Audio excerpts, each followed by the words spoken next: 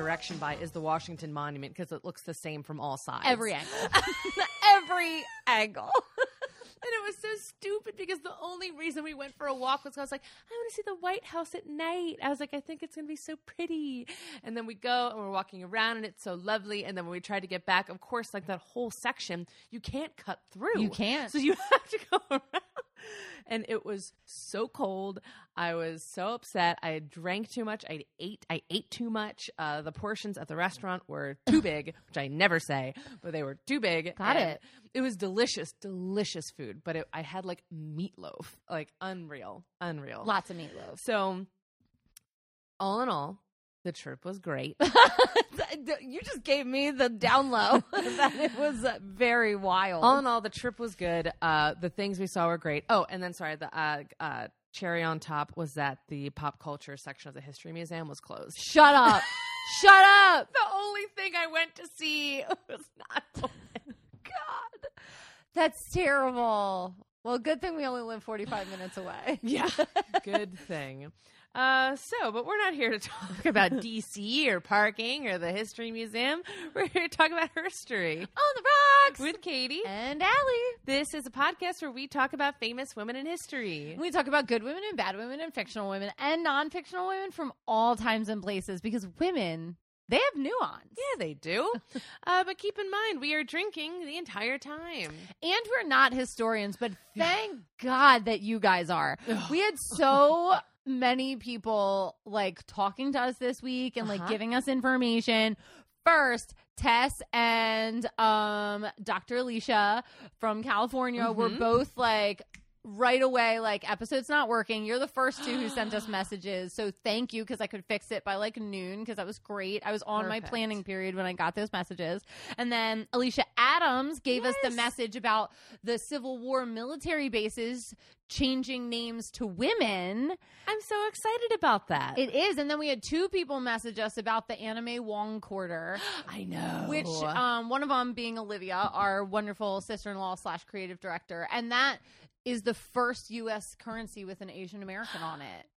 Wow. Ever. That's crazy. It is really cool. And we posted earlier in this year when they released the female quarters, when they did the one for Maya Angelou. So I'm going to have to post about this one. And then Connor is coming to Baltimore. What? So she wrote in that she's coming to visit Baltimore, and she like asked what to do and see. And she's coming to visit the Guinness factory that's right near here. Fun. So I was like, go to Old Ellicott City, but if you want to like more hop and vibe, go to Baltimore, like the Inner Harbor. But if you're not comfortable with the Inner Harbor, just go to Towson. Yeah.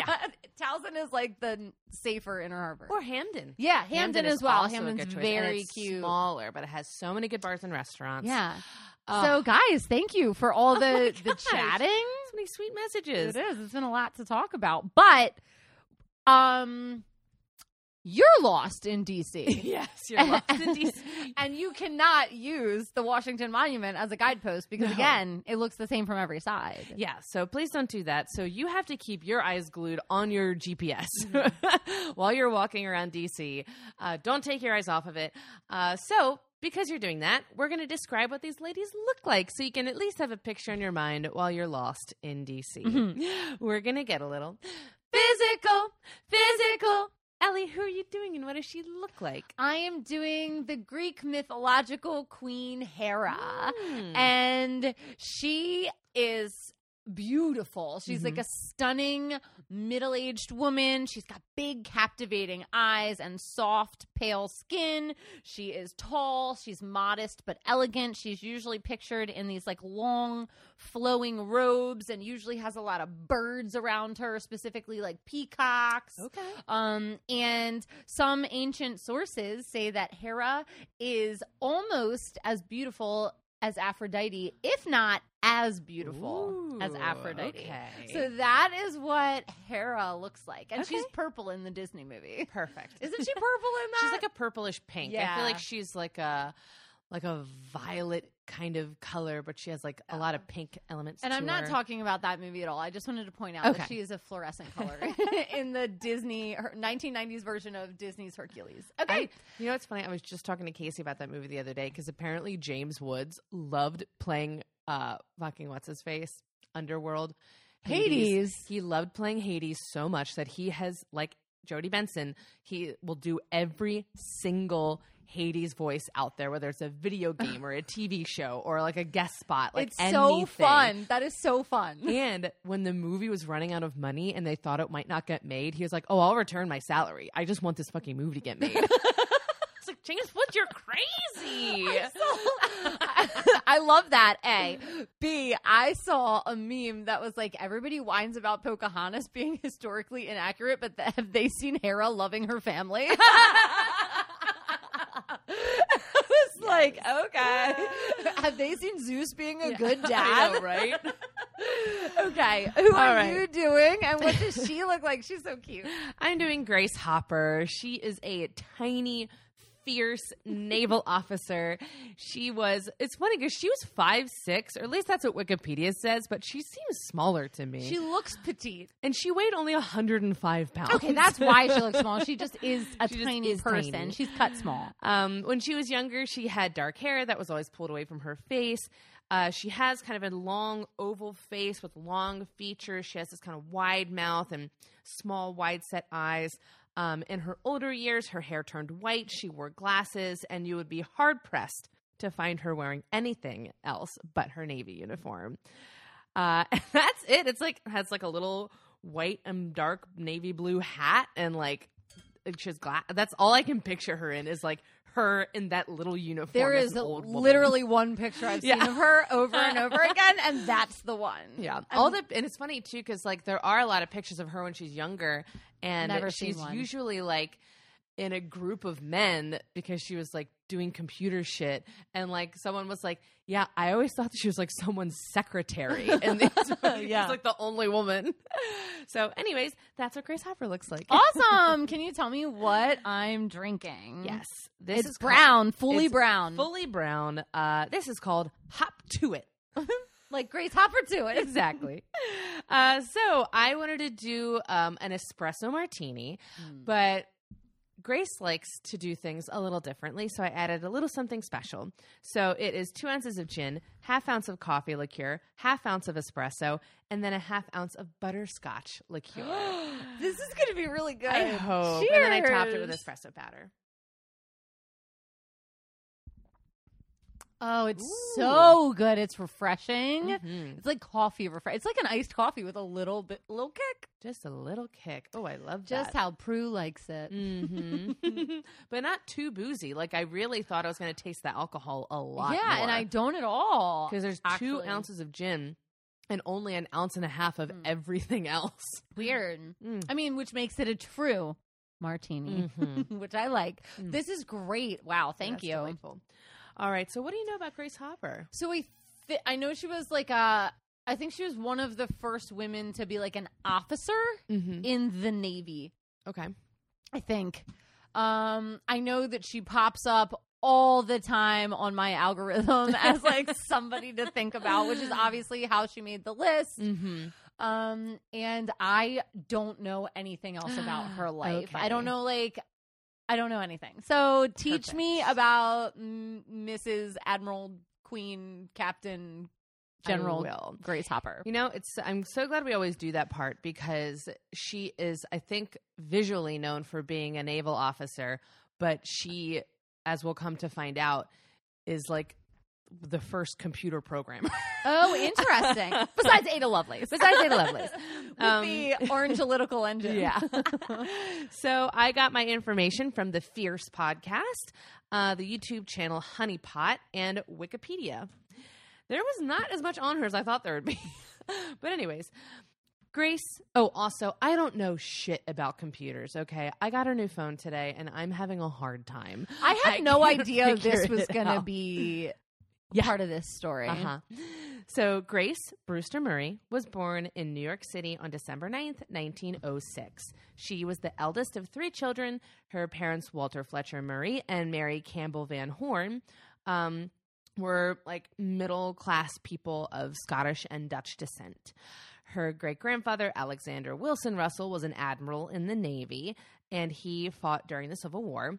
And her grandfather was a civil engineer in New York who spent a lot of time with his precocious granddaughter. He would take her out on surveying jobs with him and teach her all about the processes and the equipment, and she just loved every second of it. Now, we don't know too much about her early life, but we know that she was a very curious child and very interested in machinery and finding out how things worked and taking things apart and putting them back together. For example, at the age of 7, she decided that she was going to figure out how an alarm clock worked. So she gathered all 7 of the alarm clocks in her house and took them all apart.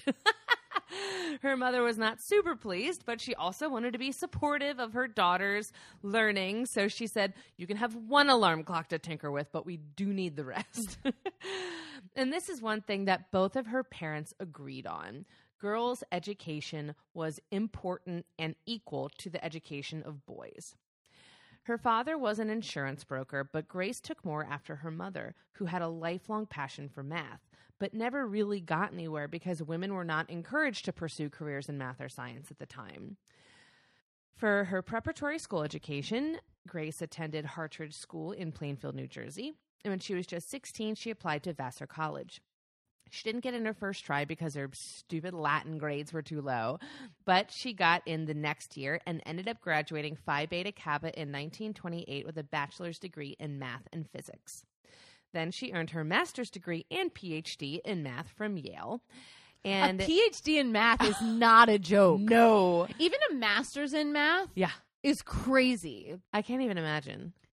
Like, the subject level is very, very difficult. Just so dense. Mm-hmm. Oh, so dense. Because like all teachers have to get their master's within the first 9 years. And like math teachers almost never get it in math.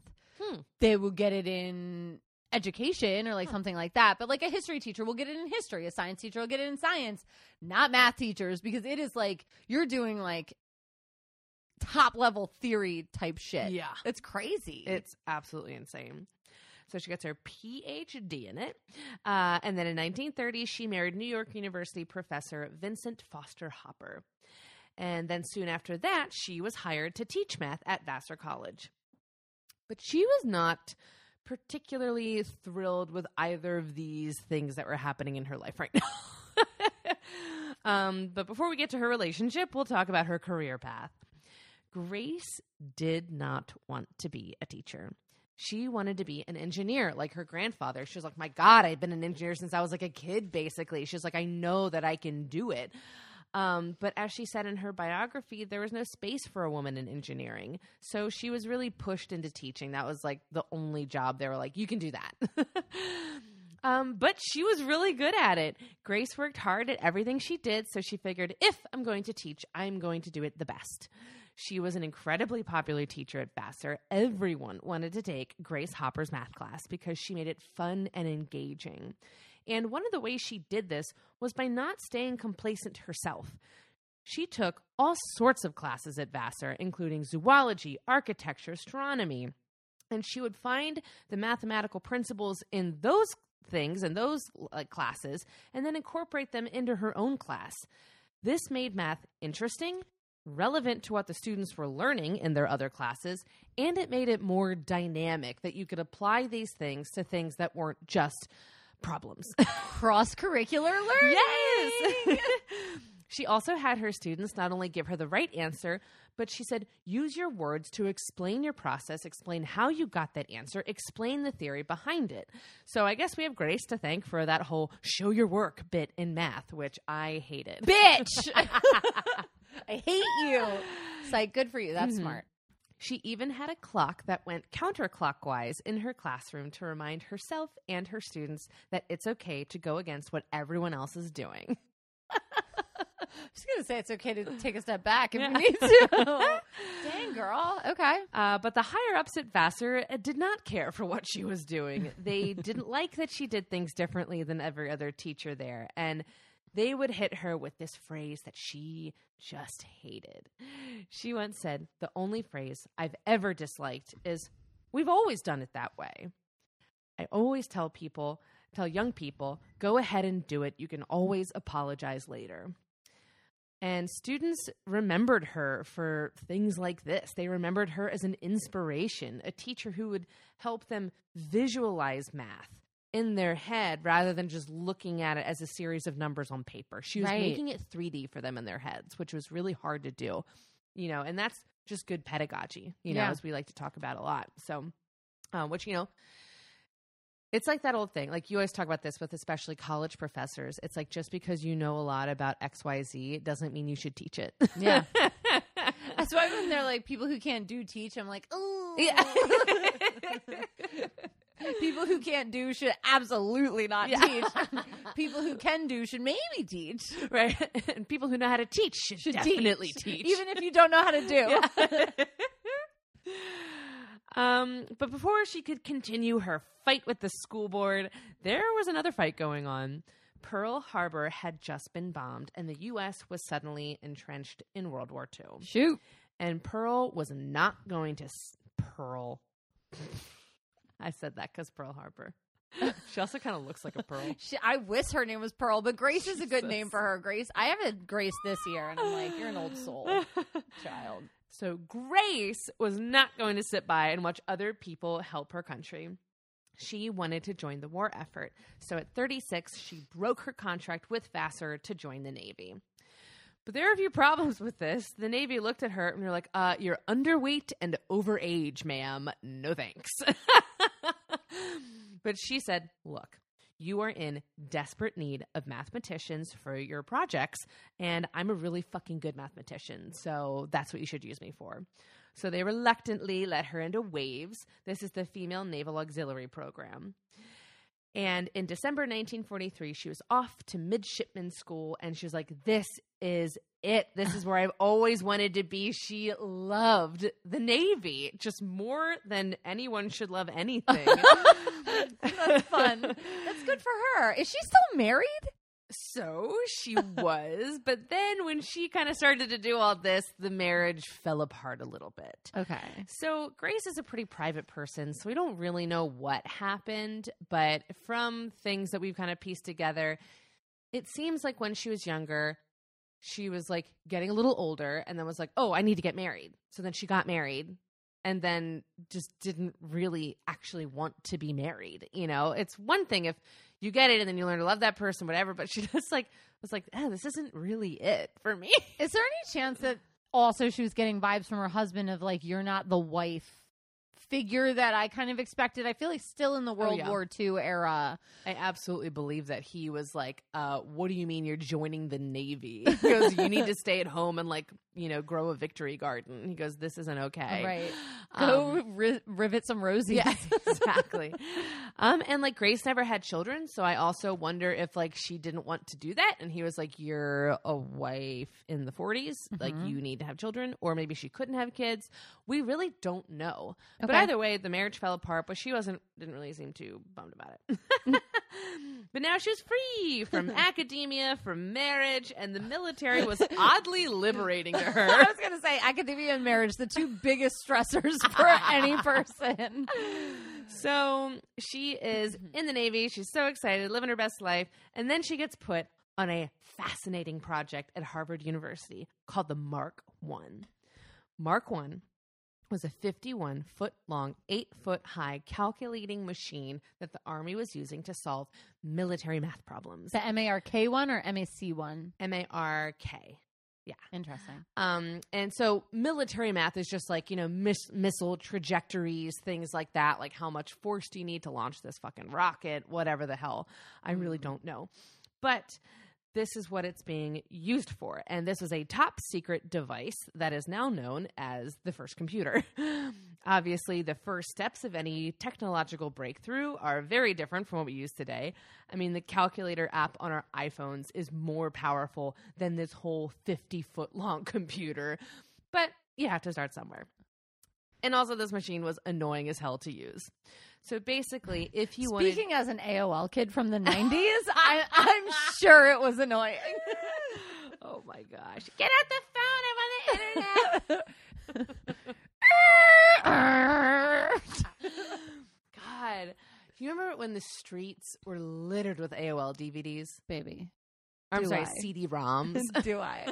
Producer and I have been cleaning out the basement this week because of the fake surprise party for my parents. They won't listen Why are to you this. having it in the basement? No. But my grandfather likes looking at foundations. So we're like, we got to clean out the basement. And we found like a mixtape that producer obviously gave me when teenagers. We wrote, I'm so sorry on it. But like a frowny face. God. And he was like, what did I do? And I was like, I have no idea. But now I want to know what's on this tape. You know, it's funny. I used to listen to a mix CD Jake made a lot when I was younger. Yeah. And He's got a good music sense. yes, he does. And it's why I know all the words to Pretty Fly for a White Guy. Okay, I'm not going to say he has a good music sense now. But then the best part about that CD, though, was it ended with a track from Eric's band and you're singing. Oh, yes. Oh, yes. You mean So Third Story good. Window? You mean the Elusive Band? Elusive. You know, you can find us on Spotify, I think. Because my older brother is obsessed with putting... I don't want to talk about it. Okay. So done with that. Great. Back to Grace, not my back night. to Grace. So if you wanted to do a math problem on the Mark I, you had to basically, code the entire math problem on this like piece of paper. I don't want to. And then like feed it through the machine to solve each problem. And every time you wanted to do a new problem, you had to start from scratch. You lost me at paper. Yeah. Now, still, somehow, this is easier than doing it on pencil and paper by hand and by brain. But it was so incredibly tedious. Like, this sounded so fucking annoying. So, anyways, this is the project that Grace is on. And this was led by a guy named Howard Aiken. And he was not happy to see Grace on his team. He was openly irritated that the Navy had assigned him a woman. Not only as a team member, but she was number 2 on the project. But she was the best available person for the job, so there she was. And it's a good thing she was, because Grace thought outside the box. And she said, you know what? I think I know how to make this better.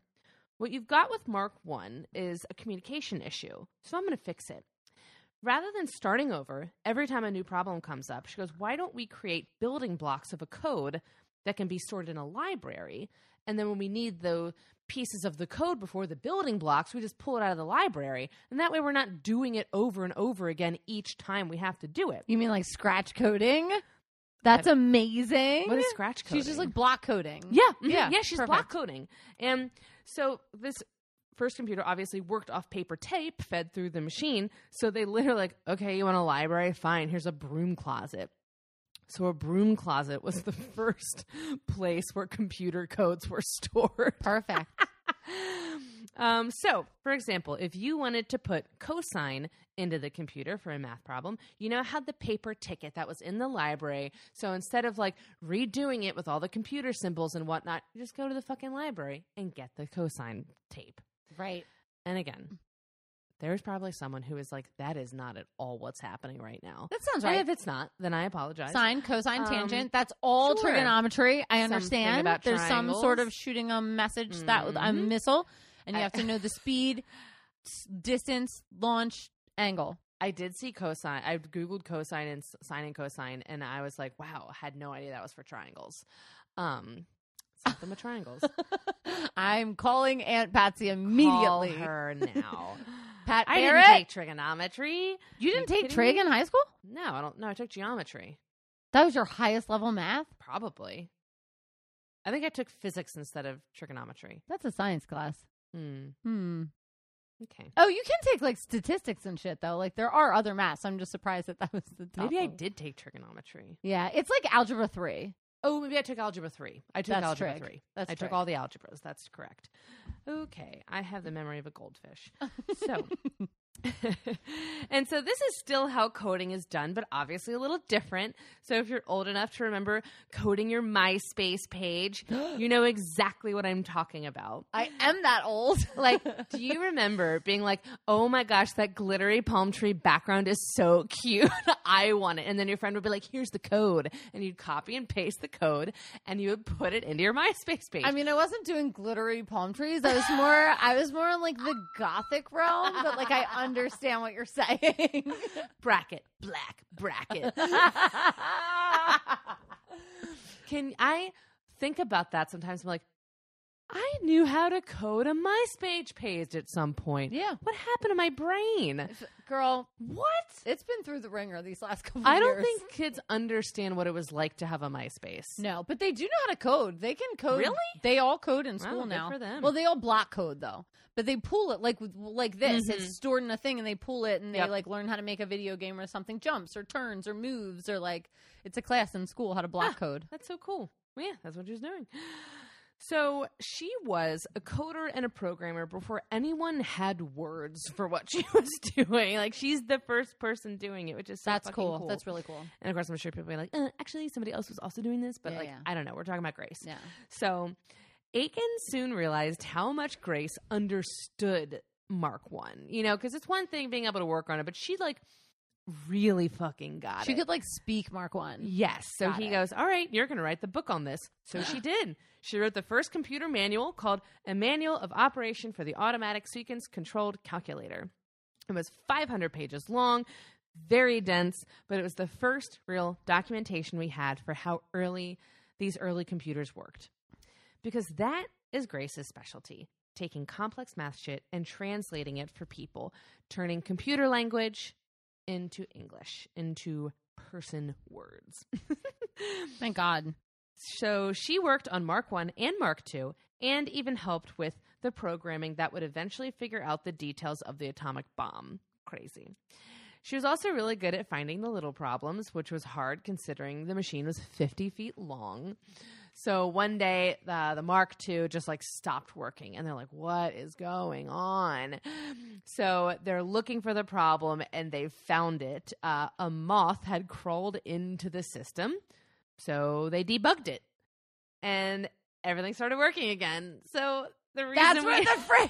the reason we have that phrase is because Grace and her team actually found a bug in the computer. And apparently, I didn't see it, but that moth is on display in the Natural History Museum. Not natural. The National History You saw the flag, yeah? Museum. Yes, I did. Thank God. Saw the flag. Thank goodness. So, Debugged. her work. That is so funny. Isn't that hysterical? That's a little tidbit I'm going to share at cocktail parties. Do it. Just so you know. That's what this show's all about, honestly. Oh, yes, it is. So her work proved so impressive that even her boss, Howard Aikman, had to admit that she was good. And in his own special way, he simply said, Grace was a good man. That's cute. Okay. We'll take it. I'll take that. I'll take it. That's pretty good for that time period, for the 40s and 50s. Love Colonels. If you watch Crazy Ex-Girlfriend, you know what I'm talking about. I don't, but I'll still giggle with It's you. such a good song. But despite her clear talent, her misogynistic boss ending up turning around, approving her work, and her deep knowledge of this computing device, it still wasn't enough to starve the patriarchal powers that be at Harvard. Her 3-year contract was up, and there was no protocol for promoting women, so they said, you can't work here anymore. Howard Aikman got offered a full-time job as a professor at Harvard, but they didn't have any female professors yet. So she's also like an expert at computers, but there's one computer in existence, so there's not like her expertise is needed anywhere else. Like, she can work on Mark, and that's like it. Yeah. It's This is very like Wilhelmina Fleming of her. Yeah, it's very frustrating. So suddenly she's out of a job in every direction. She had nowhere to go. And this sent her into a deep depression, and unfortunately, Grace started to drink heavily. In November of 1949, Grace was arrested at 3 a.m. for drunk and disorderly conduct. She was taken to a hospital and eventually released to her friend Edmund Berkeley. And he was shocked by the state of Grace and wanted desperately to help her in any way that he could. So he's trying to get her clean. He is trying to like figure out what he can do. And he ends up writing her this letter that's kind of like an intervention letter. And this actually kind of does the trick for her, because he tells her in the letter, your brain is too important to waste on alcohol. Like, the world needs your brain. So we don't know the details of her recovery, but Grace did eventually beat her alcoholism and her life was on track again. She started interviewing for other jobs and finally got hired at a company called EMCC. This was a startup in Philadelphia.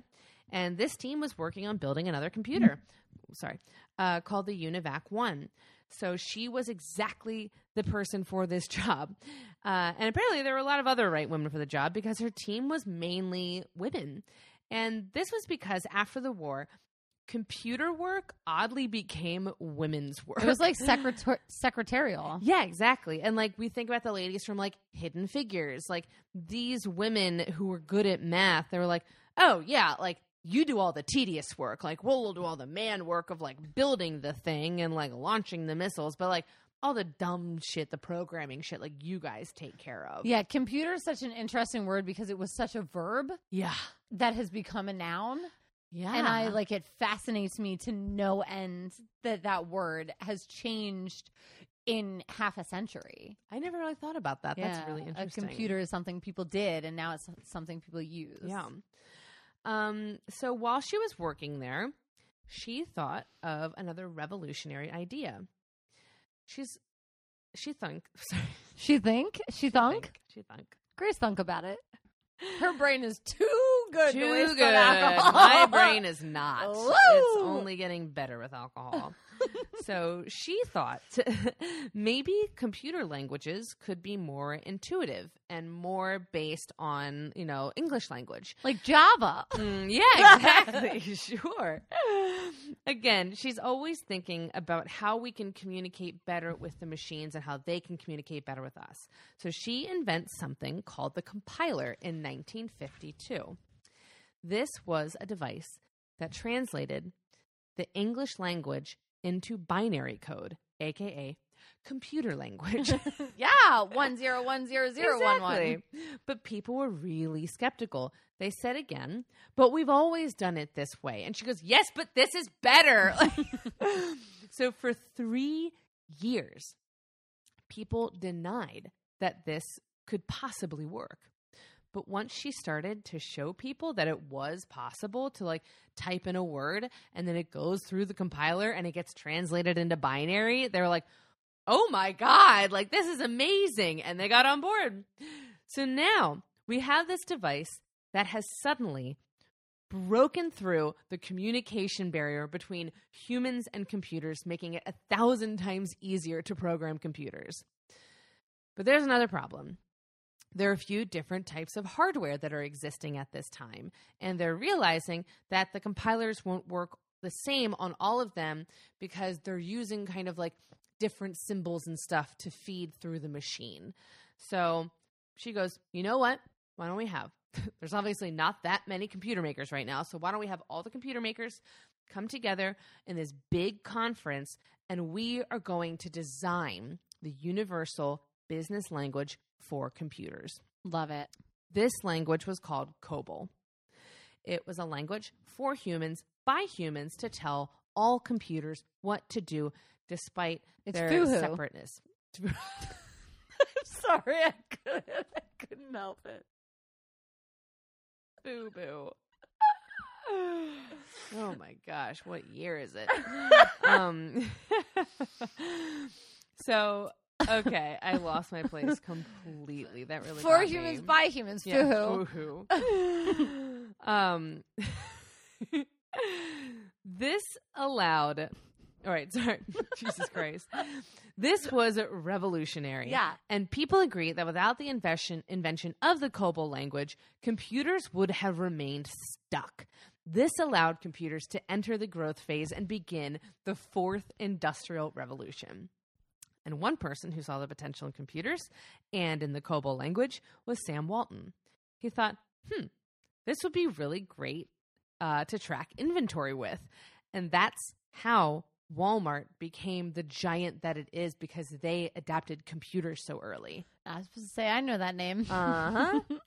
So Grace invents this amazing thing. She's back working on computers. She's in her element. But there's still something missing.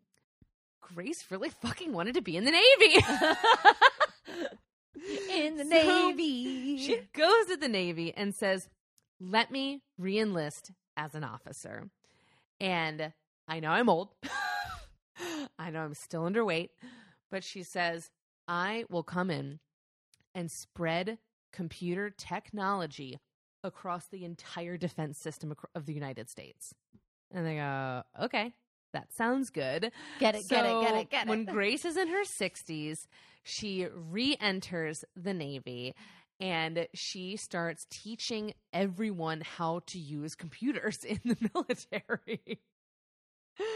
And this was so exciting to her because the whole time she's been working with computers, she has this idea that one day average Americans will be able to do this. And that's why the communication was so important to her. She's like, we have to figure this out because regular people should be able to do this and harness this incredibly powerful technology. I mean, everyone talked about how good she was at explaining what was going on to people who were unaware or even scared of technology. So, I mean, she totally revamped the Navy's entire computer. She's so fucking cool.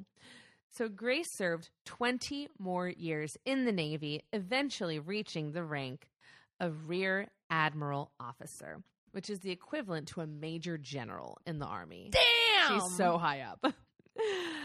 A man named Jay Elliott described Grace Hopper as appearing to be all Navy, but when you reach inside, you find a pirate dying to be released. She was one of the highest ranking women. So she wasn't the first woman to be like a captain or a rear admiral or something, but she was one of the very few women to be a rear admiral and hold such a high position. So she officially retired from the Navy on August 14th, 1986. And at the time of her retirement, she was the oldest active duty commissioned officer in the United States Navy. She was 79 years old. So we're all aware, August 14th, 1986 is Sean Wickstead's first birthday. Oh my God. Just so we all know. Wow. Out with the old, in with the new. Am I right? Following her retirement from the Navy, she was hired as a senior consultant to Digital Equipment Corporation, a.k.a. DEC. They straight up offered her the job, but she insisted that she go through the same interview process as everyone else. Grace's job at this company was mainly to be a goodwill ambassador on behalf of computers and computer science. She would represent the company at forums and conferences. She would go on lecture tours and give speeches about the history of computers, where they were now and where they were going. She even appeared on the Letterman show to talk about computers. Hey, Grace. Hey. And of course, she always wore her full Navy uniform wherever she spoke. She made computers seem not so scary. I mean, she said once, she goes, you know, when telephones were invented, people were horrified. They thought they were like filled with ghosts. Like when new technology comes out, it's jarring to people, especially like these big machines. So she was like, I am going to hold America's hand while we enter this new, brave new world.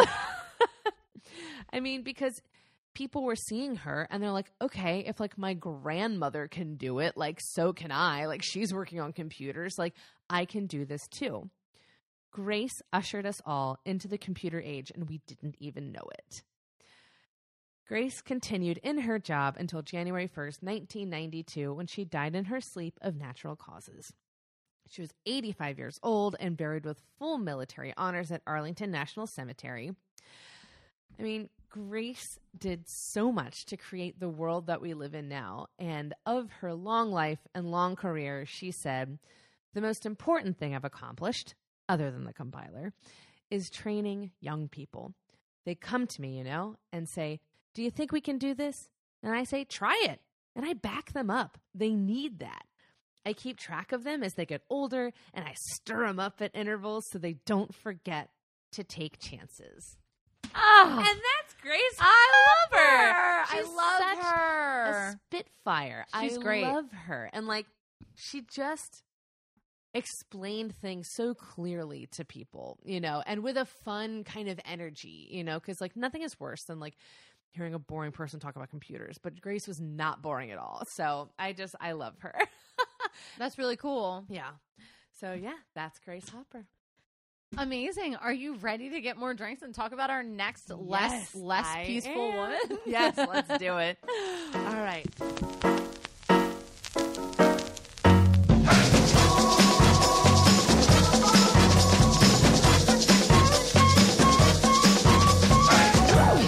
Anyways, we're back with our second cocktail. It looks bubbly and delightful. What is it? So I really wanted a gold cocktail, but I didn't think far enough in advance to get like that shimmer stuff that can go in it. Have you ever seen that? It makes them look like translucent, but like Ooh. shimmery. But anyway, I couldn't find that. So this is called Royal Vengeance, and it is champagne, Goldschlager, vanilla vodka, and I wanted gold sugar for the rim, but nobody had like gold sprinkles. Oh, so lame. I just put regular sugar on yellow icing, but everybody else just get gold sugar. Okay, perfect. Cheers. Cheers. I could taste the cinnamon right away. Right away. And it's funny because when you look at it, it looks like you're going to taste like lemon. Or it just looks like regular, just plain champagne. But it's Champagne. not. I wanted it to be very gold for my Queen Hera. Yeah, that is delightful. I really like it. Thank you. Okay, what do you know about the Greek goddess Hera? Okay. She was Zeus's like main wife. Main wife. And I think in the Roman mythology, her name is Juno. Mm-hmm. And I know that, yeah, that's pretty much all I know. Because I know that Zeus cheated on her like a ton and was like a really, really bad person. And I feel like Hera did not like that. And she was kind of vengeful and would kind of curse people for her husband's terrible actions. Yes. But that's all I really know. Well, that's the story. So Hera, I think, is angry, but I also think is really misunderstood. And the more I read about her, like, this is going to be a list of Hera's wrongdoings. That's what this story is. That's what Hera's mythology is. But I also think when we look at the root of it, there's a reason it's written like this by men, and there's a reason it's so like received by women in such a powerful way. So I think if we kind of like take it from that angle, it'll be really helpful. Okay. So I read a lot online about her. I listened to a couple episodes of Ancient History Fangirl. I listened to a couple episodes of Let's Talk About Myths, Baby, to try to like piece out some of her more like popular myths. But I was actually surprised that she doesn't necessarily have like a story of her own. It's more like linked to these other gods. Right. Like she's kind of like the Judy Greer Yes. of the Exactly. She's exactly Judy Greer. Everybody, the mythological world. next SAT question. Judy Greer is to movies as Hera is to Olympus. You're like, you're actually the most talented person here, but you're always put in the side role. And you're adorable. And that little girl who played you in 13 Going on 30, perfect casting. Perfect casting. Perfect. Where is she now? Who knows? Maybe she's Judy Greer in the future, in the past. Okay. Hera is obviously one of the most famous Greek goddesses. She is the queen of the gods and the wife and sister of Zeus. She is the goddess of marriage and birth, and famously is very vengeful towards her husband's lovers. She was born when the Titans were the supreme beings. So there's like technically three eras. There's like the first era, and then the Titans beat their parents and took over. And now, the Titans are in charge of the cosmos. She is the daughter of the youngest supreme titan Kronos and his wife Rhea. Rhea gave birth to 6 children, but Kronos really struggled with this because he had heard that prophecy that one of his children is going to overthrow him. So this is kind of like where all of the Olympus gods come from. So each time Rhea gave birth to a child, Kronos would imprison them in his stomach by swallowing them. So Hera spent all of her early childhood years imprisoned in her father's stomach with Hades, Hestia, Demeter, and Poseidon. So she's all up in there with her brothers and sisters. The only child that was not swallowed was Zeus, because he was the youngest, and Rhea, by that point, had tricked Kronos into swallowing a stone instead of swallowing Zeus. So he grew up, I believe, hiding on the island of Crete. That sounds right. Yeah. He eventually returns and kind of tricks / forces Kronos to throw up the prisoners of his stomach by making him drink poison. And Zeus then leads his siblings in this 10-year war against the Titans. Obviously, he's the only sibling that has any outside of the stomach experience. So during the war, Hera's not really fighting. She's kind of sequestered away on this island with these other 2 Titans and the Seasons as her chaperone.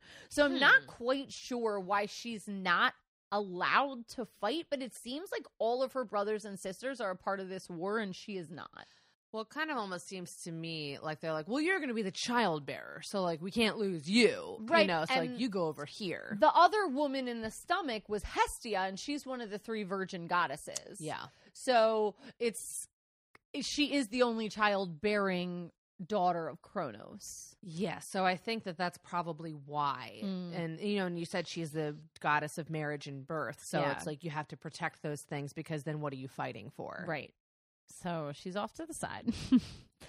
Zeus and his siblings do conquer the Titans, and he splits the realm up between himself in the sky, his brother Hades in the underworld, and his brother Poseidon in the water.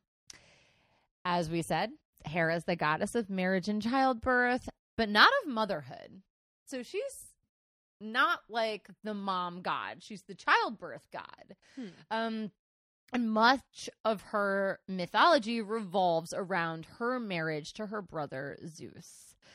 Many of our most noble goddesses, like we just said, are virgins. The 3 virgin goddesses are Athena, Artemis, and Hestia. And then Aphrodite, as we know, is just this amazingly beautiful woman who is the goddess of love, having an affair with Ares, but married to Forge guy. Thor. No, the Forge. God of the Forges. Hephaestus. Hephaestus, who is like that name was not apparently super ugly. Anyway, it's a fun thing. She loves Hephaestus, but she's having an affair with Ares. Whatever. We'll get to that later. So she's described at this time before Aphrodite as one of the most beautiful of all the goddesses. And for this reason alone, Zeus wants to marry her. He's like, don't care if she's my sister, grew up in his stomach. This is super common among Greek nobles to marry their siblings. And she resists his advances. She's like, I'm the goddess of marriage. I don't want to marry you. I don't want to be a part of this. But he tricks her. He causes this thunderstorm and turns himself into a cuckoo bird and flies into like her room, like for refuge. I'm picturing like Fantasia with the little Pegasus, like flying to their moms. And she takes pity on the bird and shelters it, at which point he turns back into himself and like takes a hold of her, and she's refusing to sleep with him. And he's like, if you have sex with me, I promise I'll marry you. And she's like, oh my gosh, fine. Wow, I did not realize how old that line was. Exactly. We all got it from Zeus, baby. All got it. That's right. That's right. The lie heard round the universe. My God. Honestly. Because she's not interested in an open marriage, and she knows her brother. Right. And she just like, she's very against this marriage from the get-go. After Hera and Zeus are married, she becomes the queen of Olympus and sits on a golden throne. And she is second only to Zeus. She is the highest ranking god, highest ranking female goddess, highest ranking god other than Zeus. She has so much fucking power. But Zeus is kind of a dick. Mm-hmm. And like, there's a lot of stories about how Zeus came to wed her, and the one I told is the most popular. But I just think that her being a child of a Titan and being nobility is a story we've told over and over again. The authors of this story are men, and they're telling us what women are supposed to do. Be subservient to your high-ranking brother, be pretty, sit on the throne, do what you're supposed to do. Well, and it's also, the underlining story also is, and if the person that the woman you want to marry isn't agreeing to marry you, then trick her. Right. You know, it's almost like a guidebook for like how to get what you want, even though the person that you want is saying no. Right. And that is also another thing that has persisted throughout all time. It has. But I find it so interesting that because Hera is a goddess,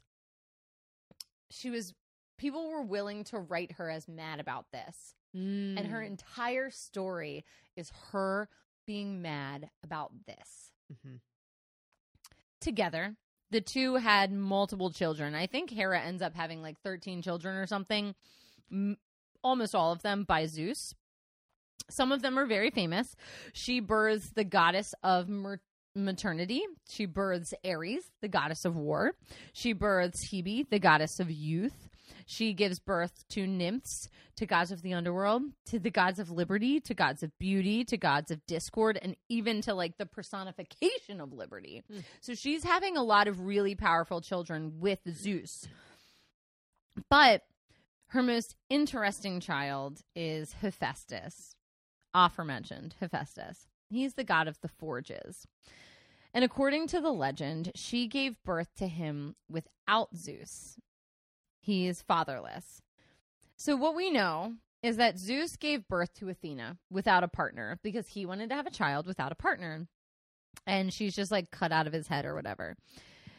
But then Hera is like, well, I want to give birth without a partner. So she does, and she realizes she's given birth to an imperfect son. He's ugly, his one leg doesn't work all the way, and she throws him off of Mount Olympus. So what we're saying here is that if Zeus has a child on his own, he gets Athena, the god of wisdom. And if she does it by herself, she can't handle the child and throws them from Olympus. Which is really disconcerting. Well, and again, it's like you said, we have to look at this from the perspective of that it's men writing it and men continuing the stories. Right. And I think it is a cautionary tale of like, don't try and leave your husband because this will happen. Alone. And you won't be able to do it. You won't succeed. You will not succeed if you are a single mother. Right. That's what that means. Yeah. And then her child comes back to have a reconciliation with her by building her this beautiful golden throne. But when she goes to sit on it, she gets stuck. He trapped her in this throne, and the other gods beg him to come back. They're like, no, we absolutely need Hera back. She's very important. Send her up here. He won't do it until they send Dionysus down, the god of wine, and he gets Hephaestus drunk and brings him back up. And then Hera is freed only when she agrees to give him Aphrodite as a wife. So you have like the ugliest god with the most beautiful god. And like the story between Hephaestus and Aphrodite is actually pretty cute. Like when you read it in a lot of books, like they really love each other, but she's the goddess of love and still having this affair with Ares, and she kind of resents herself for that. There's a lot of cool things that go on, but this is all because he tried to entrap his mother, who threw him from Olympus. He was not allowed to come back to Olympus because she was ashamed of what he looked like, which is not cool. No. As we know, Zeus is far from monogamous, and Hera spent her time dealing with his large variety of lovers, and she took vengeance on them and their children. I think a lot of this has to do with the fact that she's obviously the goddess of marriage, and she feels made a fool of. There is nothing worse than somebody making you feel dumb, like you look stupid, and everybody else around you knows except for you. Yeah. And it's like, my one job is to be the goddess of marriage, and I can't even make my husband monogamous. I can't even make him love me. You know what I thought? I thought about that this week when, you know, all this Adam Levine stuff is coming out and his fucking Instagram messages with that girl, and like someone posted a video of his wife literally walking the Victoria's Secret fashion show as this big angel, and she looks amazing, you know, and she's gorgeous. And they're like blowing each other kisses, whatever the fuck they're doing.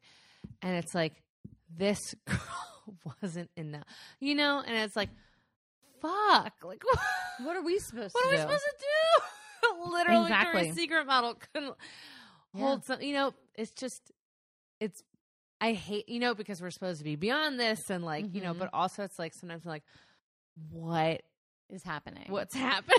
And like, I was thinking about it with Beyonce's like Lemonade album, and I was just thinking about like her song Crazy in Love. Like, you have me looking so crazy. Like, I'm not the crazy one. You're fucking this up. Like, I just kept thinking about it over and over again. Like, that's how she must have felt. Such, like, she's the queen. Yeah. And like, you're making her feel, and I mean Beyonce and Hera, and you're making her feel such a fool. Yeah. That's so upsetting. And men can do that so easily. So easily. The only woman I know of who's done it to a man is Jada Pinkett Smith. She has made him feel a fool via her relationship status, which is like their own business. But like, it's really, it throws you off your rocker, which is why Will Smith went crazy and like hit somebody at the Oscars. Because when you feel made a fool of, it is the worst. It makes you feel so vulnerable. Yeah. And I feel like that is a really hard feeling. It's so hard. Vulnerable. Okay. So we feel bad for Hera. We feel bad. I feel bad for Hera. God, she is. And it's frustrating too, because if, you know, and you know what's, okay, I'm going to get real right now, right fucking now. You know what's also annoying as hell is they would never make a male god the god of marriage. No. What the fuck is that bullshit? Let's get a boy on this. Why can't fucking Hermes be the god of marriage instead of the god of the messages? Yeah, stop sending messages and marry me. You Hermes. bitch. Hermes. Take off your shoes with the little wings. Andre the Shield. I'm like, okay, Benny the Jet Rodriguez. Can you stop running around and marry me? that boy does need to marry me immediately. I'm already married. He's 1,000. He's 1,000. Man, I need to watch that movie as soon as possible. It's good. There's so much cussing. I watched it with our kids when they were like too young, and I was like, holy shit. But I mean, as an adult, you don't notice, so it's fine. No, and also it's like something that your parents showed to you. So like, yeah, my parents showed fine. It's fine. My It's dad's fine. favorite movie. There's not any racism, sexism, or language in this I know movie. two things about my dad. He loves The Sandlot and Angry Beavers. Perfect. Fine. Your dad's an American hero. That's what that means.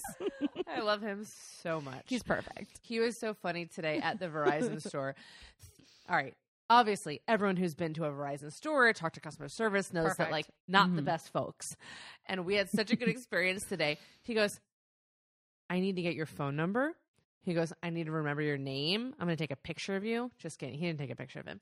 Yeah. But he was like, I'm going to come to you every time. I hope you know that. He goes, you're my Verizon guy. He goes, I've never left the Verizon store in a good mood. You're my Verizon guy. Sean. That's a perfect thing to say. I don't remember his name. It might have been Sean. It could have so been. anyways. Most likely. Could have been Sean, Michael, Matt, John. They all Patrick. live in Parkville, so Patrick. it's fine. Everybody's there. Okay. This is so great because at one point today he goes, da-da-da, because my dad was like, we cut the cord, we didn't do cable anymore, and he goes, yeah, he goes, when I moved into my dad's basement, he goes, do you want me to get you a separate cable box? And he goes, no, I use Netflix.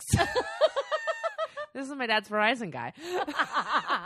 Listen. Living it up in his dad's basement. Which, All by you the need- way, if you're doing that, no shade on you. Yeah, all you need is a good Verizon guy. Good for him. I just love that. He goes, when I moved into my dad's basement, I changed my life. changed my life for the better. He might have been moving I cut the cord. He might have been moving away from some really toxic people, so good for Yeah, him. good for him. Let me tell you, my parents' basement was plush. It for a used to be while. when Jake was in charge of it. Yeah, then Zach. Why ruined it. didn't we? Well, why also did we flooded. ever let anybody else in charge of that basement? Also, it flooded, so that wasn't. Yeah. anybody's That's fault. not Zachary's fault. No. Actually, Casey and I were down there the night it flooded. Oh, Fun fact. Shoot, what were you doing? I was trying to do something, and Casey was not having any of it. Oh, wow. Oh, wow. We were watching Dr. Parnassus. Oh, fun. And yeah, I remember like cuddling on the couch and like I was like, this is it. We're going to date now. And then my hand went down and it felt a ton of water. And the entire basement was filled with water and we didn't know. Oh, my God. That's so fun. I've never heard that story. Really? Yeah. We're that adult was like humans. Casey and I's game for a while. Okay, we're like really on a tangent now. Okay, sorry. If you want to find out more, follow us on Patreon. Follow us on Patreon. We'll talk about the flooded basement. All the Jake and I unbroke up in that basement, so that's really what good. a basement. What a basement. All right. So from the next couple minutes, I really need to talk about just all the things that Hera did. Okay. Because she's sitting on this throne and they're like, she's a queen. But inside the throne, she has to do some shit because her husband's just fucking people and having children. So there's this one story. Hera is married, just newly married. Newly. She's so happy. Goddess of marriage. She finds out that Leto is pregnant by her husband just as she got married. And when she discovers this, she goes into a violent rage and she asks the nature spirits to prevent her from giving birth on solid earth. So Zeus calls up a solid from his bro and Poseidon gives her a floating island so she's not giving birth anywhere. Because that's, what's her face? Okay. We're getting sorry. there. So Sorry, Leto... you tell the story. I will. Thank you. So Leto then gives birth to Artemis, who turns around to help her mother birth her twin brother, Apollo, who comes out, some say 9 days later.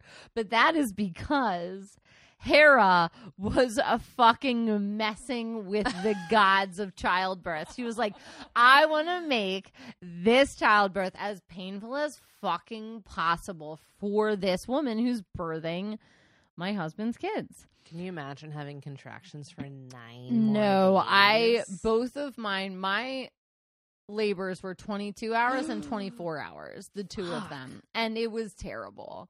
And I had medicine. This is like Greece. So when you're talking to women and they're like 9 days, that's crazy. They're like, don't fuck up with Hera. She'll piss you off. Oh like, my don't do gosh, that. The absolute worst.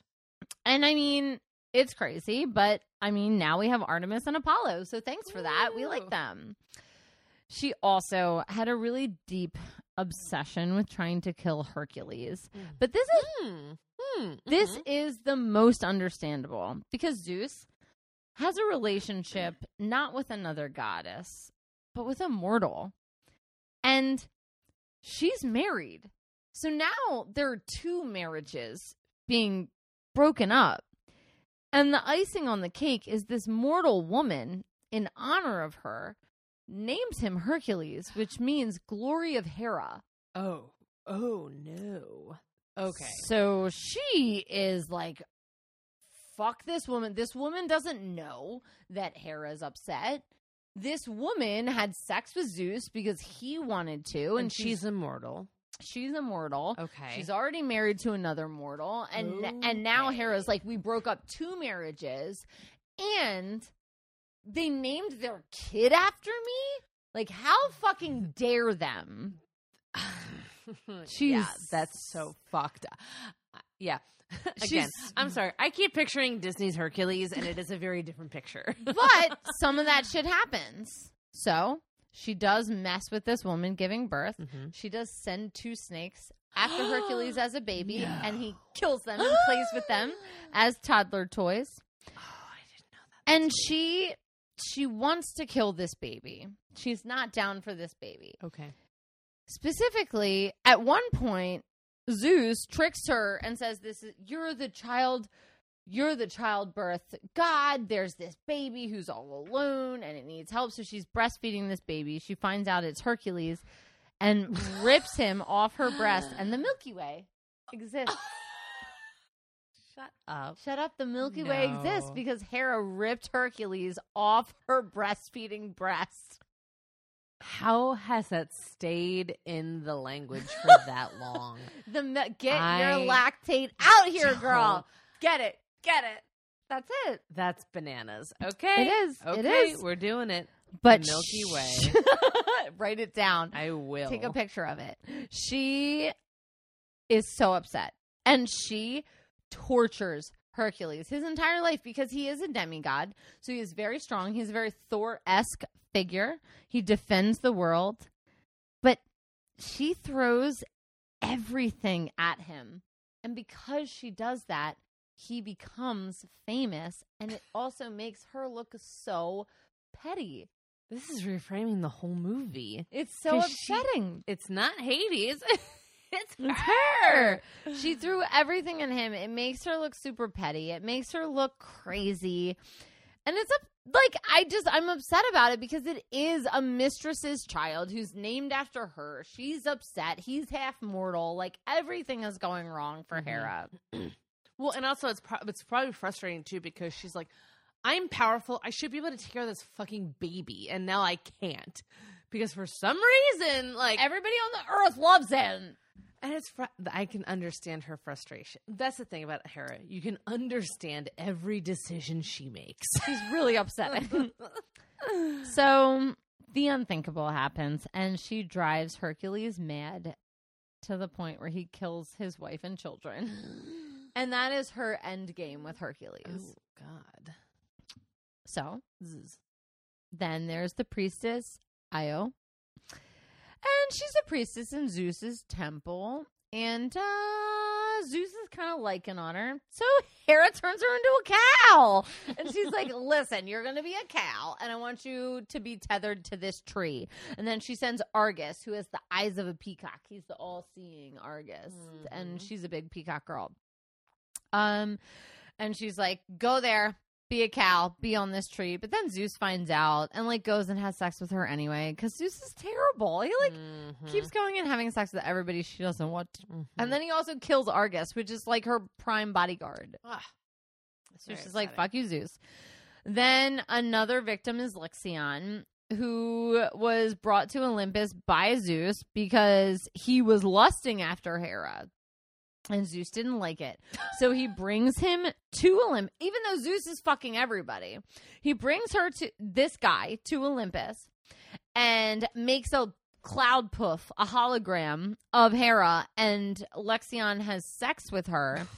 And then Zeus gets so pissed that he did that he punishes him by putting him on this spinning wheel in Hades in punishment forever.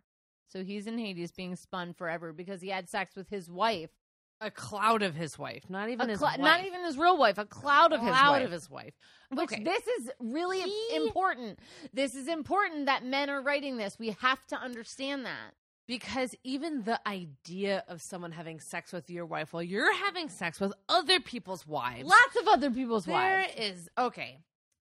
What I am learning about Greek mythology is that there's an extreme double standard. Surprise! Surprise! It's been here forever. We just didn't know it. It's troublesome. This is really troublesome. I think Hera highlights it.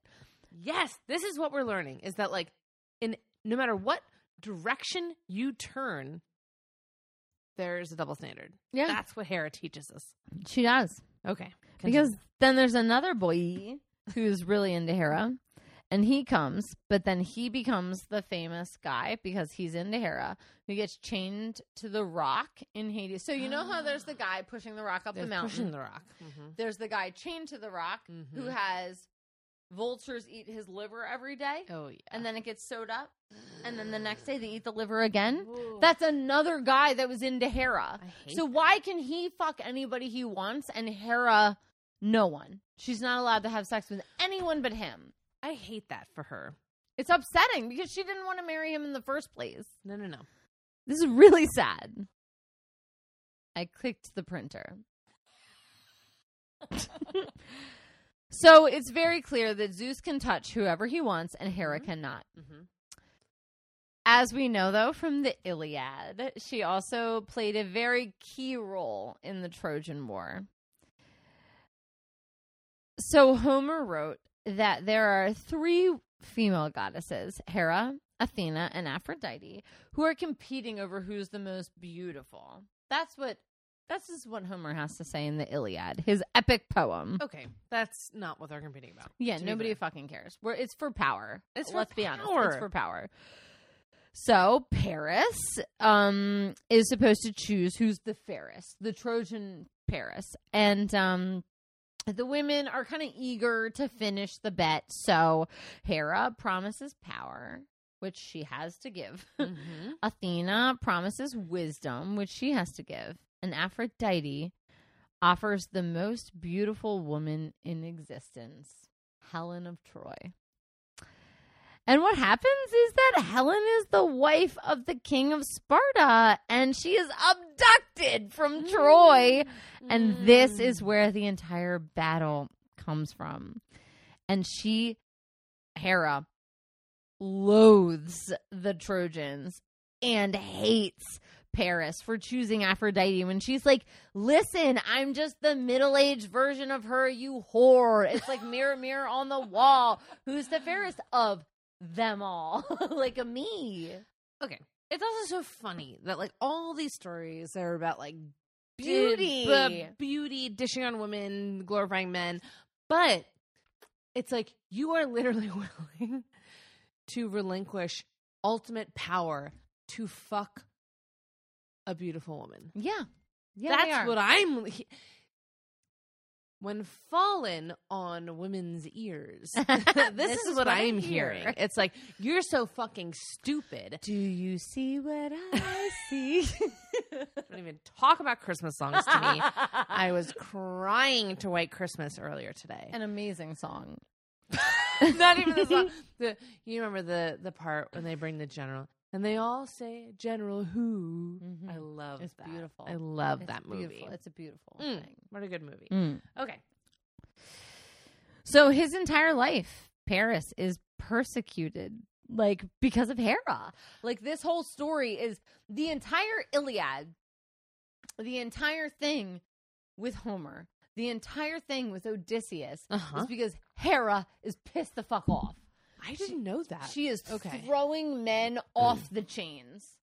I love that for her. She's mad, and she makes the most epic poem of all time exist because she's fucking mad. You know what's interesting, too, is Paris is the guy in Romeo and Juliet, correct? He's the other boy. He's the other boy. He's the Cocoam.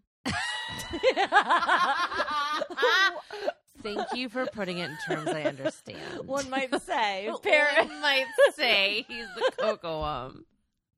Should I marry Cocoam?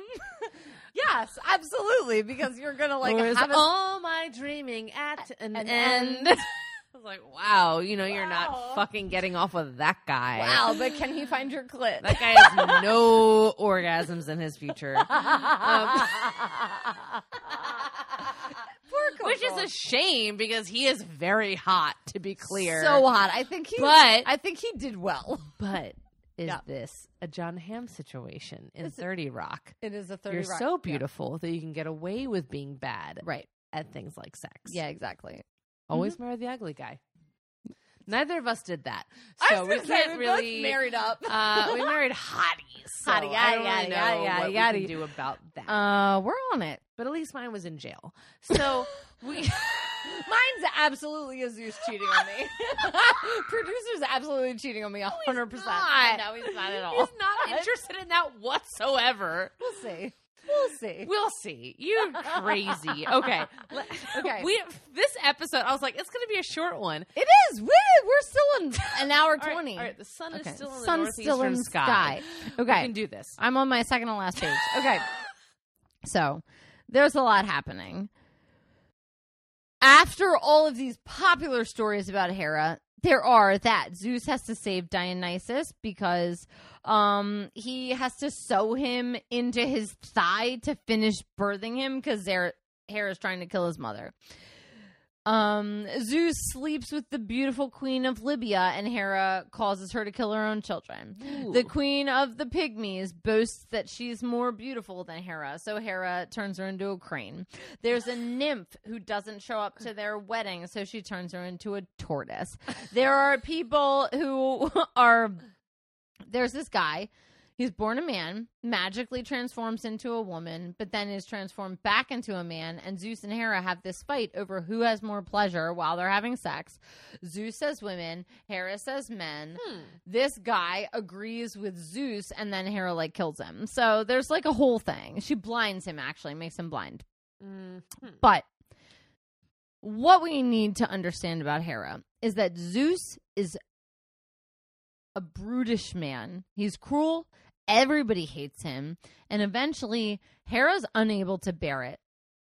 And her brothers agree, and her nieces agree, and Poseidon, and Athena, and everybody help drug Zeus. And they bind him, and they steal his thunderbolts. Zeus is tied up, and he summons some friends. And because he's a guy, he's got a lot of friends. So he gets freed, and Zeus hangs Hera from some golden chains. No. And he says he's not going to release her, ever. And she says, please release me. And he says, okay, I will do that, but you can never revel against me again. And from this point on, her jealousy, her hatred, her power, her anger is gone. The Roman culture ends up moving away from the Greek culture, and her name is Juno. And she's represented as the goddess of family and faithful marriage. And the jealous Hera is gone. Juno is the most important goddess of the Roman goddesses, and Jupiter and Minerva are really important, and everything's happy. But that's not who Hera is. Some heroes are blessed by the goddess. There is the guy Jason, who is protected when he goes to get the golden fleece. Right, Argonauts. Mm-hmm. But I think what's most important is that in the actual empire of ancient Greece is that she is the most famous female god. There are more temples to her than any other female goddess. There's Zeus and then her. That's it. What? Zeus, Hera. She's second to all the temples because every woman getting married and every woman giving birth came to pray to Hera. And that's the thing. Men wrote about her and they hated her because she was jealous, because she was vile, because she was being the woman that made them embarrassed to be a man. I think she made them feel embarrassed. She made them feel uncomfortable to be cheating, to be having children they didn't care about, all these things. But all the women in Greece, they had one woman who was married. They had one woman who had children, and it was Hera. Mm-hmm. And her temples still exist today, and she had more. Zeus is the only god that had more temples than Hera. And that is her story. That's unbelievable. I know. I can't believe that she has the second most temples. That's I know. Really you would think Athena. You shocking would think to me. Aphrodite even. But you think women don't connect with wisdom. They're not connecting with love. They are connecting with a woman who has scorned. Been scorned. Oh, fuck. The women Okay. in Greece believe a woman has been scorned and they love her. I love Isn't she a hero? Yes, she is. I had to tell that entire story for that 10 seconds. I love that. Because you had to understand. You have gotta understand the full story. All right, so now we need to get into horoscopes because This is great. I'm curious as to what you did with yours, since yours is kind of a fictional ancient character. Okay, so what did so- you do? Her children literally are the constellations. So it's kind of hard. So what I found out is that she is a Libra Okay. from the 2nd millennium BCE. Okay. So what I did is I looked up positive and negative traits of Libras. I love that. Okay. So the positive traits are, God, I need my glasses. This is so embarrassing. I'm so old. Jesus Christ. I have to look it up on my phone. Give me. Really? Do you want me to read it? Allie, my God. I'm an old woman, Katie. No. This whole podcast episode shook me, and now I'm really shaken. That I because- can't that see. you can't see your. I mean, it also is dark in here. We need to get a. No, that's we need not a, it. No, we need a floor lamp. I know we need a floor Also, lamp. we That's just need correct. This lamp to work. Yeah. We no, have but a lamp it's in not here. light. I just literally can't see. I need to zoom. Okay. Positive. This is me. I'm old. Okay. Positive traits for a Libra: charming, intelligent, emotional, majestic, empathetic, honest, intuitive, powerful. Okay, that's Negative- Casey. Negative Casey's a trait. Libra. Oh my God. Okay. Negative traits: untrusting, Oh. headstrong, Mm-hmm. cunning, Mm-hmm. manipulative, judgmental, vengeful, suspicious, and controlling. Okay. So they're a Slytherin. Through and through. Through and through. Through and through. I just, Very all the negative interesting. traits, which are the traits that the men writing these stories highlighted, Mm-hmm. make they make her That makes sense. a negative Libra. All right, Okay. so she's a Libra. Which I Okay. think is, you know, Tell it's me about always- Grace. Tell me It's always so funny. Sorry, I'm just going to talk about Casey for one more second. Because it's so funny because we have the same birthday. It's Yeah. on Sunday, Mhm. the 23rd. Oh, we know. We're about to have Sorry, dinner. last week. About to have dinner about it. And it's so funny because we're born on the same day, but we're born on the cusp. And that's what makes it fun. That's what makes our marriage spicy. Okay. So I think Casey's a Libra and I'm a Scorpio. I believe that 100%. 100%. You should also know I bought you guys a present at a store, but then I bought you a separate present online, but it's not here yet. Okay. So now I don't know what to do. Whatever's fine because I never buy anybody birthday presents ever. So it's all fine. So Grace is Grace. a Sagittarius, Mhm. which is one I don't think we talk about very much. 'Cause me? Because you? Are you a Sagittarius? No, you're not. Yes, I am. Are you? 23rd November, Sagittarius. Damn, okay. I didn't realize it went to the 23rd of November, the 1st of That's the first wherever day. she was born. First day. Okay. This is hers.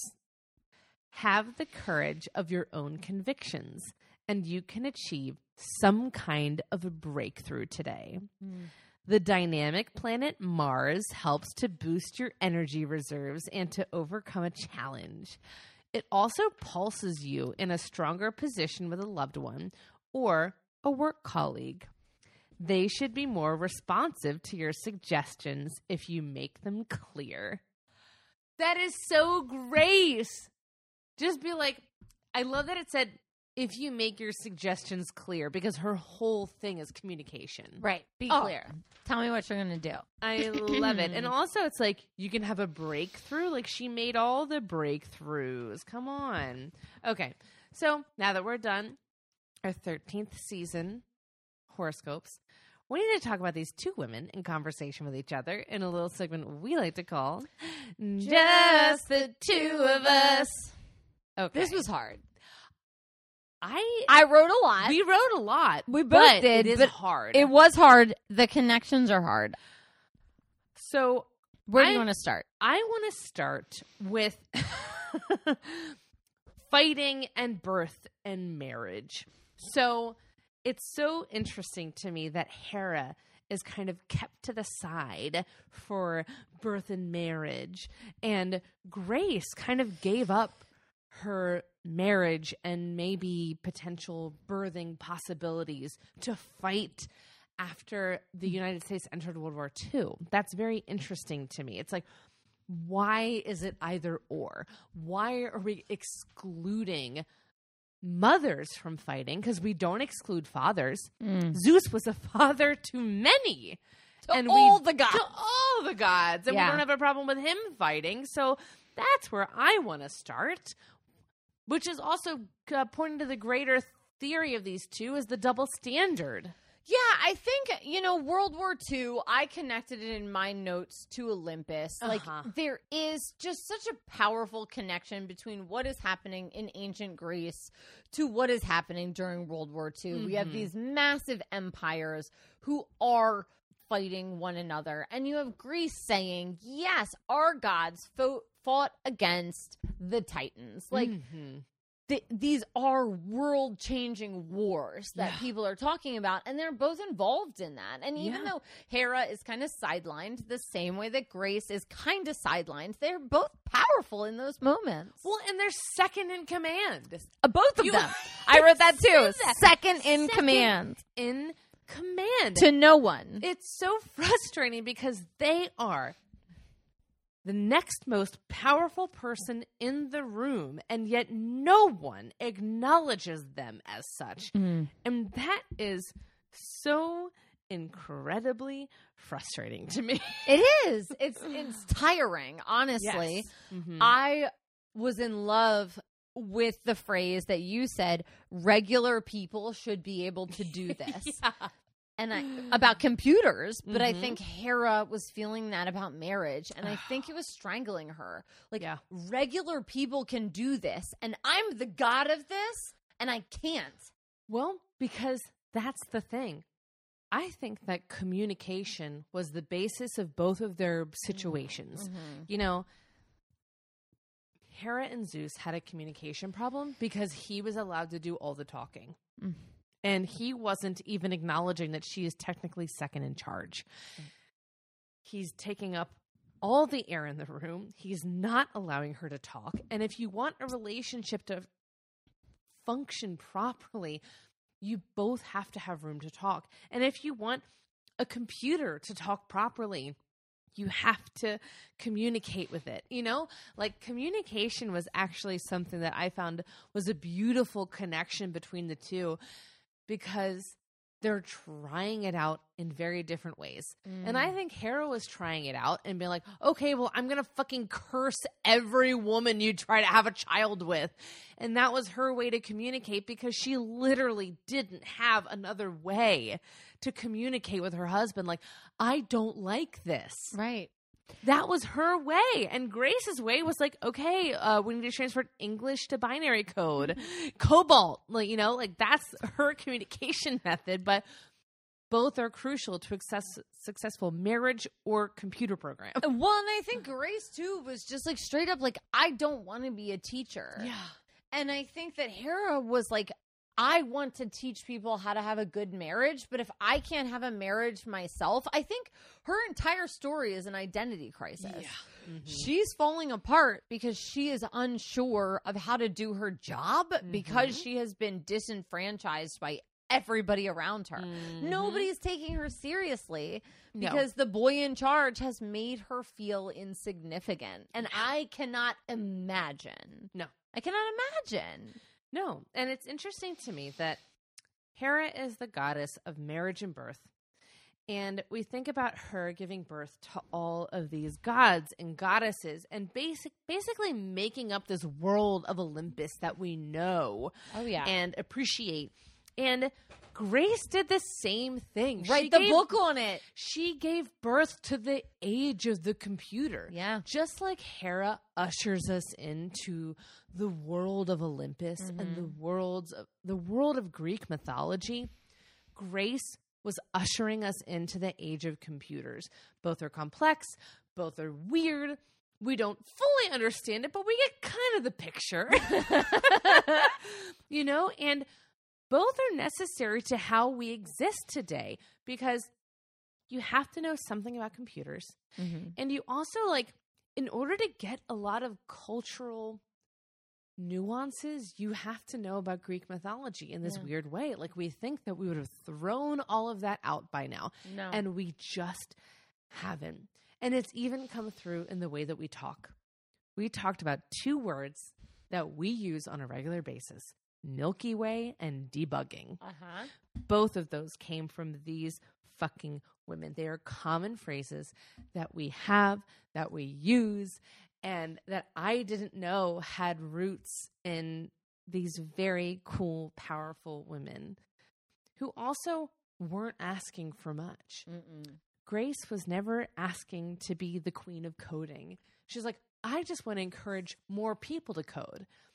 And Hera wasn't asking to be the queen of Olympus. She was asking for respect from her husband. It's kind of like the bare minimum. And I also think like there are these 2 moments when she attempted to have like, there are these other men coming to Olympus who are interested in her. And I think if there's a more open conversation, like there could have been a better definition of marriage, like that our marriage can have this open status, which is like not necessarily something everybody wants to do, but like Zeus clearly wanted an open marriage and she didn't, so they were married on not congenial terms, but like then there are these men that want to have relationships with her and they're being cursed, so she is feeling very closed off. So the communication, it's just not right. No, it's not right. And also the definition of marriage is very also like, we know it's archaic, right? Like that it has to be a man and a woman. It has to be monogamous. Like all of that's crazy. But Hera is trying and she just, I think she felt pigeonholed into being a teacher. She wasn't allowed to be part of the war. She's forced to marry her brother. Like, I just think there are so many things going on, and I have never looked at Hera with compassion until I did this research. I've always been like, she's terrible. She's jealous and terrible, but there's a reason. Yeah. Well, and it's also this funny thing of like, I feel like they both have this power, and nobody wants it. You know, you talked about Hera promising power to this guy, and he chooses to just have sex with the most beautiful woman on the face of the planet. Yeah. You know, and it's like, I'm promising you power. I'm promising you that computers will be easy to communicate with and they will bring you wealth and prosperousness. And like, I'm promising you power, but you don't want it because you want the Helen thing. of Troy. You want the thing that's in front of you right now instead of looking to the future. And I think that these women were looking to the future, both of them. Yeah. And I think that they were trying to make a better future for the women. And if that looked like vengeance or anger or speaking their mind, whatever it was, they were going to do it. Because women are angry. We're angry. We are angry. And it's okay for you to be angry. My God. Like there's I'm so pissed many off reasons to. Yeah. No, that's right. All right. Well, who do you want to toast this evening? So I just want to toast people that are feeling really undermined in their relationships, that they feel like they're made a fool of, because I just am so connected with like people who feel like they feel stupid. Like, I don't know, like sometimes I'll be somewhere, a producer, and somebody will ask us a question and we'll answer it. And I'll be like, that made me feel so stupid. That's one of our biggest, most of our fights are over, like, and him too. Like, our biggest insecurities is when we make each other feel stupid in public. Interesting. So it's very, like, I connected with this a lot. I don't like feeling dumb. Yeah. So anybody who's ever like been saying something in public and somebody openly contradicted you and you felt kind of like an asshole. The worst feeling. Cheers. What do you got? I am going to toast women who see the future and bring us there with them. Grace could see regular people using computers before the people who built computers had even really finished building them. And I love that. And I love that her whole thing was communication, because just like a healthy relationship, she's like, we need to have a healthy relationship with computers. We need to be able to talk to them in our own fucking language. And I think there is something very deeply moving about that. Okay. So to people that, to women who are focused on communication and to women who bring us into the future, I think you're incredible. Cheers. Grace. All right. Now, what are you enjoying in pop culture this week? Okay. So everybody knows on the show that I finished 100 books this year. Nice. It's been like 110. Done. And I recommended these books earlier in the year, but I want to say that the only books I'm still thinking about are the Shatter Me series. Shatter Me series, okay. So I think I promoted it maybe about 6 months ago, but it's the only ones. There's about 6 of them, and they're short, and they're really good. It's a very dystopian future, and I think it's artistically written, which is what I liked. I like when you read enough young adult fiction or enough fantasy or enough romance novels, at some point you're like, they all sound the same. This one doesn't sound the same. And they're just really good, especially the first 1 or 2. And they're short and easy to get through, and for teenagers. So they're like kind of like an X-Men.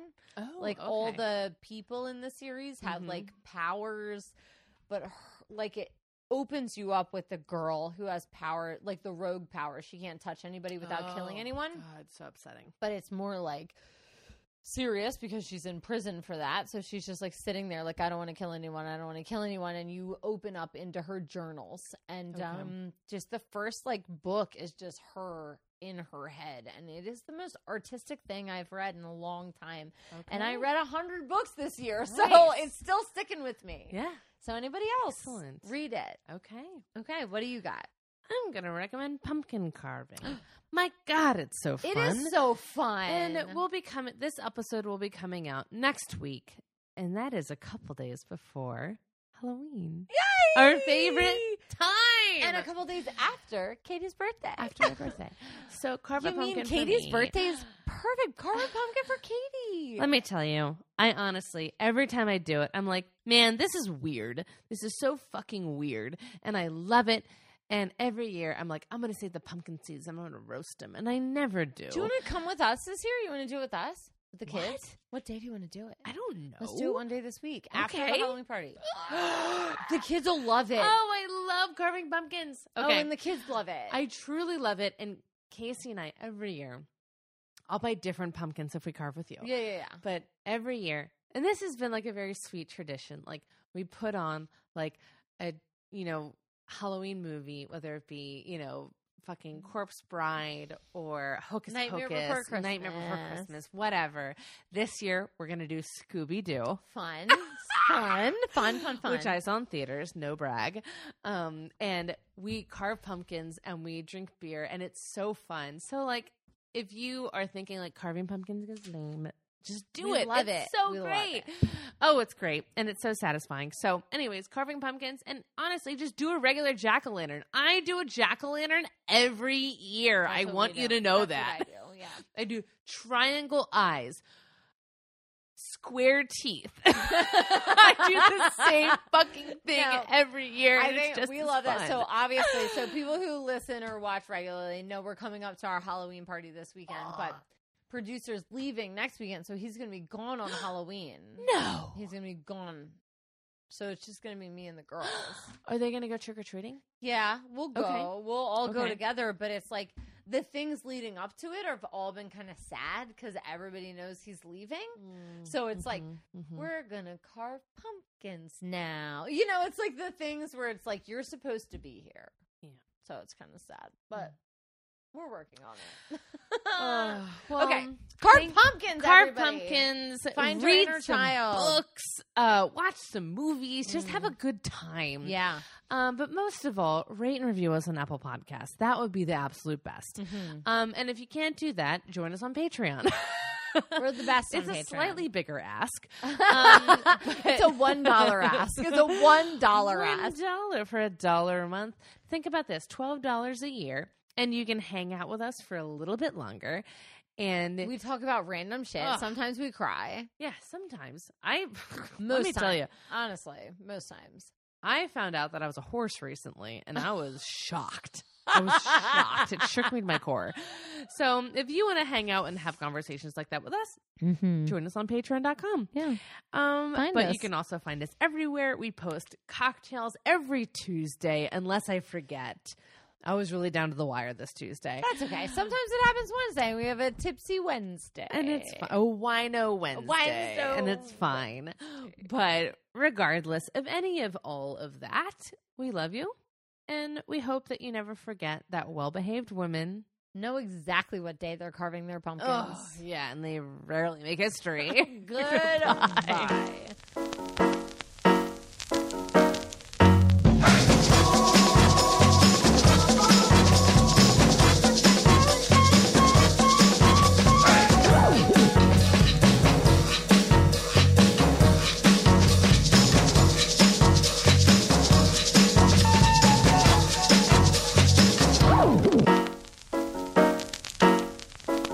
You've been listening to Her Story on the Rocks. We are independently produced by 1986 Entertainment and proudly recorded in Baltimore, Maryland. If there's a woman in history you would like us to cover, you can email us at herstoryontheRocks@gmail.com. You can also message us on Twitter or Instagram. We post all of our cocktail recipes on Tuesdays so that you can go get all the supplies you need and drink along with us. See you next week. Bye.